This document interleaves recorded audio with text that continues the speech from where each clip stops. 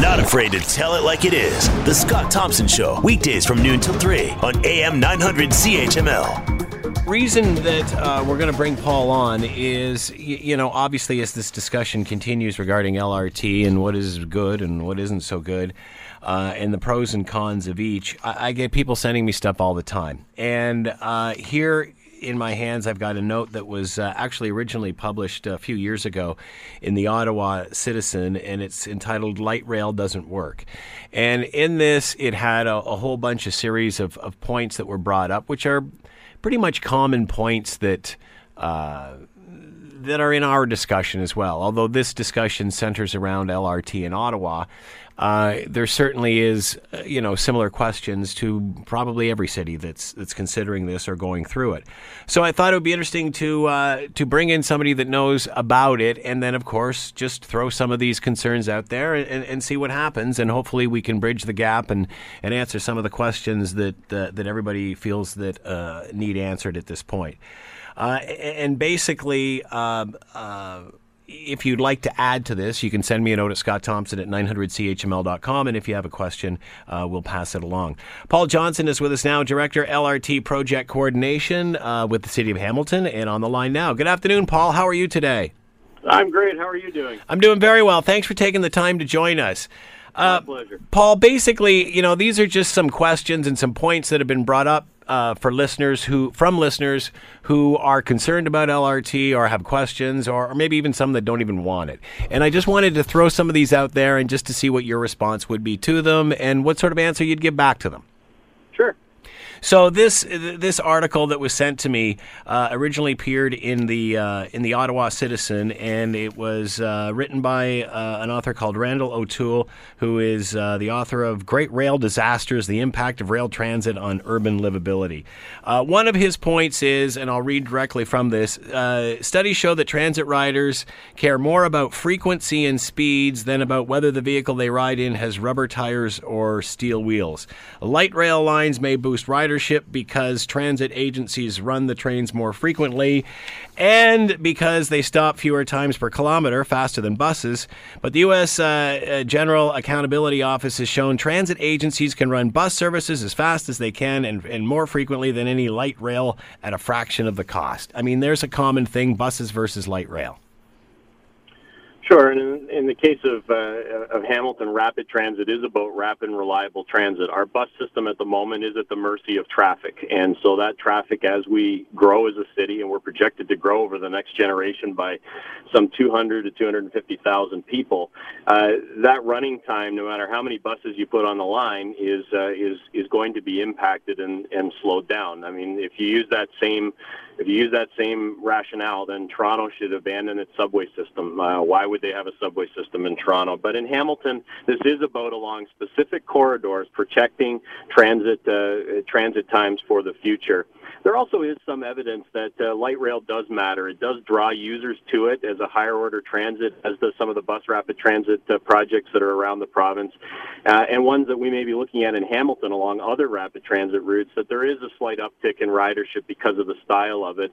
But I don't want to put too much weight on it. This is really about protecting this ability to get across the city and around the city in consistent times, and building this now and preparing ourselves for the growth that's coming as a growing city is one of the reasons that this works.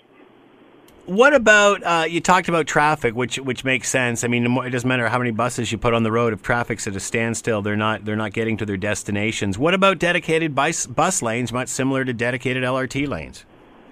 Well, certainly the debate is always there about bus rapid transit and light rail transit. If you do bus rapid transit fully segregated, it is essentially the same type of system. Cars do not travel there. It would have the same impacts in terms of reduction of lanes, protecting for signal priority, so on and so forth. So it's certainly a debate that was had and some analysis work done. The other piece about light rail transit is that there is an investment piece of evidence that suggests that transit-oriented development does occur at a higher rate in terms of overall development and the size of that development when we're talking about light rail as opposed to bus rapid transit. So it's not that the systems are, one's entirely not worth having and one is worth having, but when we look at why Hamilton is also doing this, which is to stimulate revitalization and continued improvement of our investments in our downtown and then stretching that along the line, LRT provides more of those benefits. And that's what you also read when you look at projects across a broad spectrum. And unfortunately, the article that you referenced doesn't really give the specifics around it. It's just broad generalizations. But when you actually do work like McMaster did for us a few years ago, lots of these routes that draw through the downtown that are connected to a revitalizing area in the downtown spread that investment a little further across, and that's also why Hamilton is looking at light rail transit and why Metrolinx in the first place in their benefits case analysis said that light rail seemed to make more sense for Hamilton. You talked about economic development. That's always been a big part of this discussion. Probably was more economic development than it was transportation when it first started, probably a decade ago now. One of the other points out of this article, it says a study funded by the U.S. Federal Transit Administration found that rail transit investments rarely create new growth, but more typically redistribute growth that would have taken place without the investment, such as redistribution, the study found, which usually to downtowns from other parts of the city. Does it just take what you are doing and redistribute it?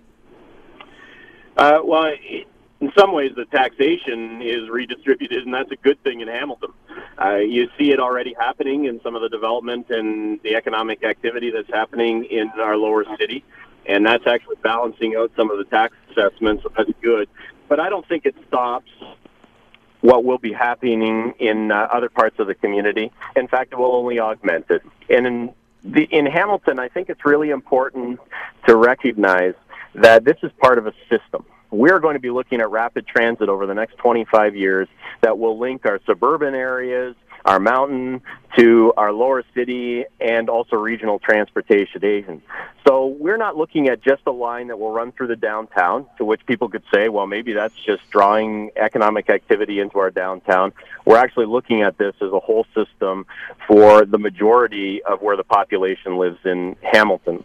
The last thing I'll say about some of this investment is that this is a way for us to capitalize on the growth that we know is going to happen in our community over time and make sure that that growth happens in areas that both the province wants us to see from a places to grow perspective, but also that we want to see in terms of the lighter touch on our sprawl and our infrastructure. Another point out of this note, it says most light rail lines operate on streets for at least part of their route. Transit planners plan traffic signals that favor trains over automobiles. Obviously, that has to be the case. I mean, I've seen this happen in Calgary.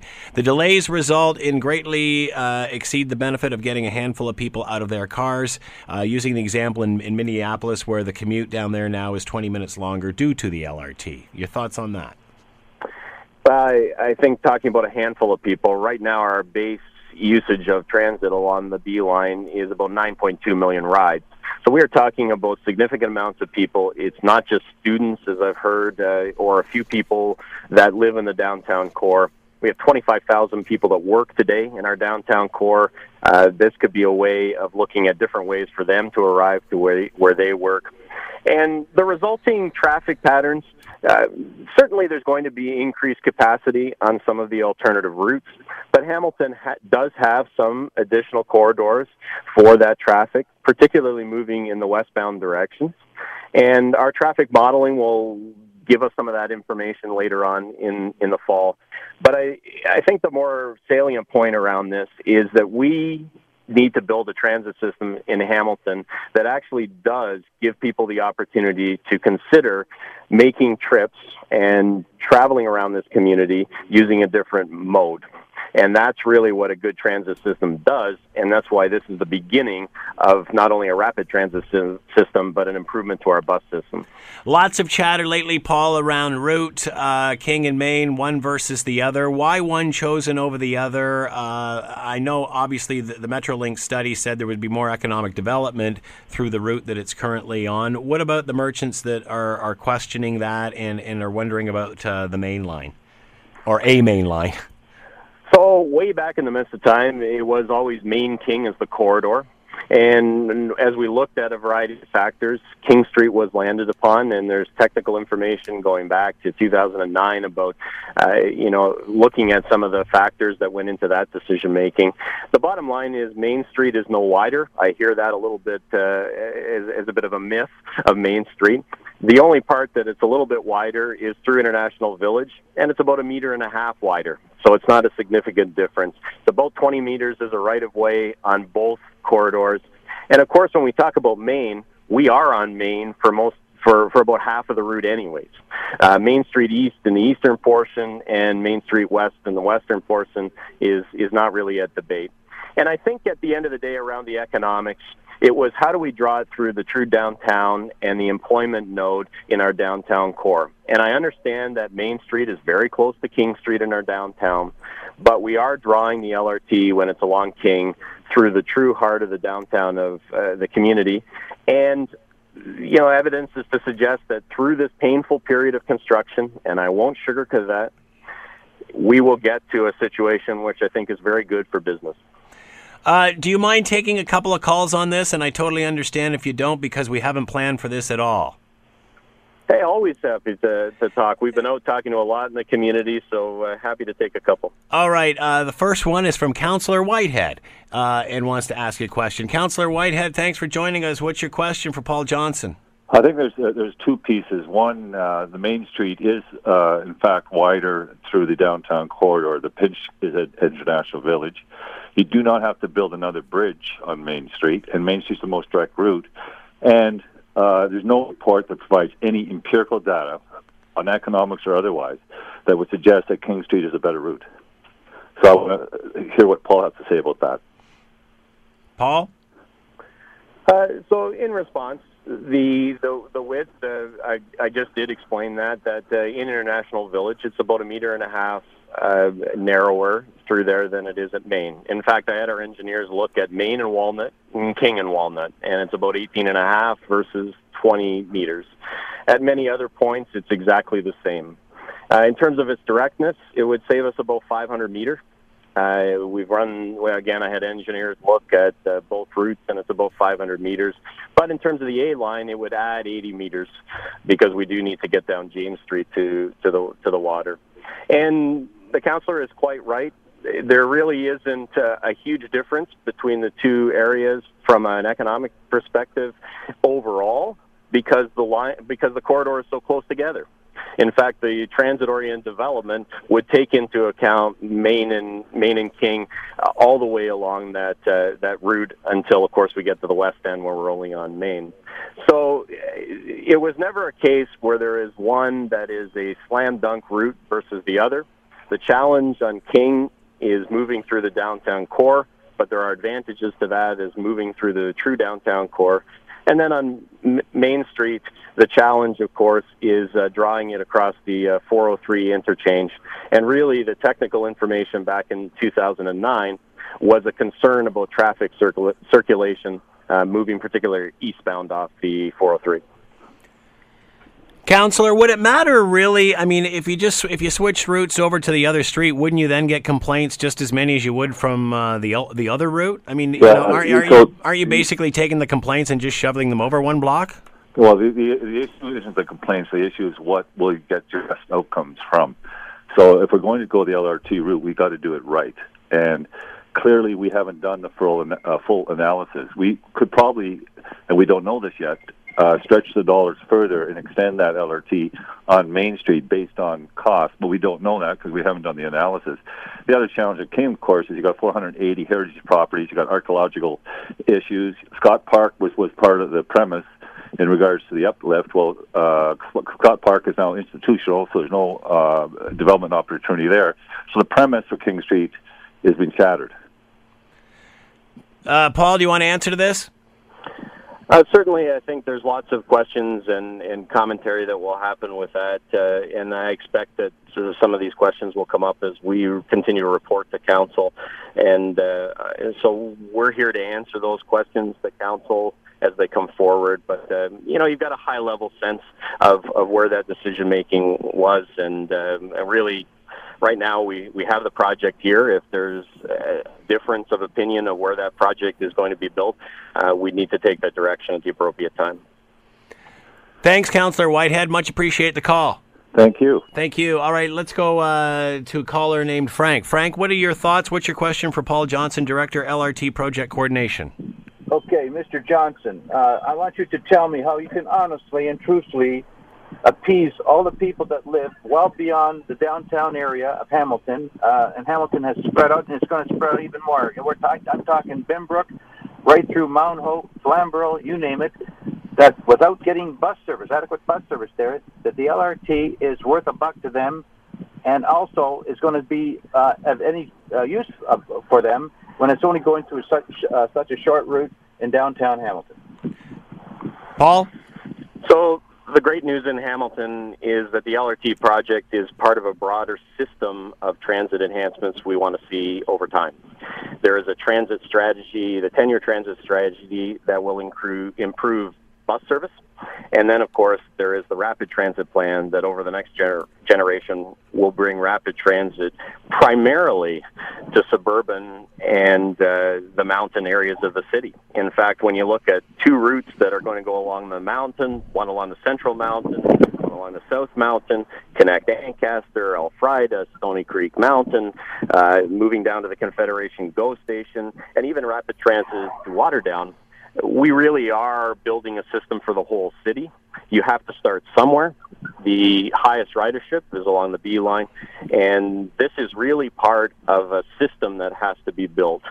And we can't stress that enough, that a single LRT project along the corridor we're looking at is simply not good enough to say we then have a system of transportation in Hamilton. Good point. Thank you, Frank. Much appreciated. You're welcome. Thank you, Scott. Okay, Paul, we certainly do appreciate you not only coming on and answering some of these questions, but we also certainly appreciate you taking calls, which we did not say that we were going to do, and I didn't mean to blindside you there in any way. So I certainly do appreciate you not only coming on and answering some of these allegations, but also being a good sport and taking some of the questions. Always happy to engage in this dialogue. It's great. Is there, at this point, Paul, and again, it seems that, now the latest debate is over Maine versus King, which I'm told is kind of a moot point at this point. Is that accurate? I mean, can we change these routes at this point? Is this worth studying more? So at this stage, we've engaged in the process to implement a project that's along the route that we've been talking about for a number of years now. The discussion about whether that changes or not is certainly one that council can have, and if that is what happens, then we'll take our direction there. So we have to be careful here. We've been brought together as a project team to implement a project. There will be debates and there will be questions along the way, and if things do change, we will certainly adapt to that. The other piece is that as we go to the public, starting in September, the project as we have it today may also be tweaked a little bit along the way. So when we talk about where the stations are located, pedestrian crossings, the impact on traffic and movement around the neighborhoods, we expect that there'll be some comments back about where we've got it right and also where we can improve it. So I think there will be changes along the way. Happy to always answer questions about how we got here. The journey to this project has been at least a decade old in terms of significant work and planning and preparation, and it has always been part of our official plan for the new city of Hamilton in terms of rapid transit along this corridor. Is it common or uncommon for the dialogue that the city seems to be having at this stage of the game? Is this all part and parcel of a project this size? I think it is. This is the largest single infrastructure project that anyone can remember, and it may be the largest in our history. It is something that will transform the city. It sets us on a path to invest and look at how we're going to develop an even bigger system, and so it has implications for the out years as well. So I think questions are natural, And if people weren't asking some of these questions, I'd be concerned. If businesses weren't worried about the construction period and how they were going to be able to access their business and their customers access their business, I'd be worried, because we know that's a significant challenge. But I do think at some point we need to get behind this as a project that will transform our city for the good. It is going to build in a good transportation link that we have talked about needing for years, and now we're on the cusp of making happen. So that's a little bit of why we're moving this project forward. But the conversations and the debates will continue to happen. It's happened in other communities. This is a significant project and demands that kind of conversation. Paul Johnson has been with us, Director, LRT Project Coordination. Paul, again, thank you very much for coming on and answering some of these questions. And, of course, we really do appreciate, didn't mean to blindside you there and just start taking calls, but they started coming in, and we thought, we've got you here, let's answer the questions. So we really do appreciate that. Thank you, Paul. No problem. Thanks very much. Paul Johnson, Director, LRT Project Coordination. And as you give us more questions, we will ask them to them. And we thank Jackie for sending in this article and her concerns as well. We hope we've moved the discussion forward.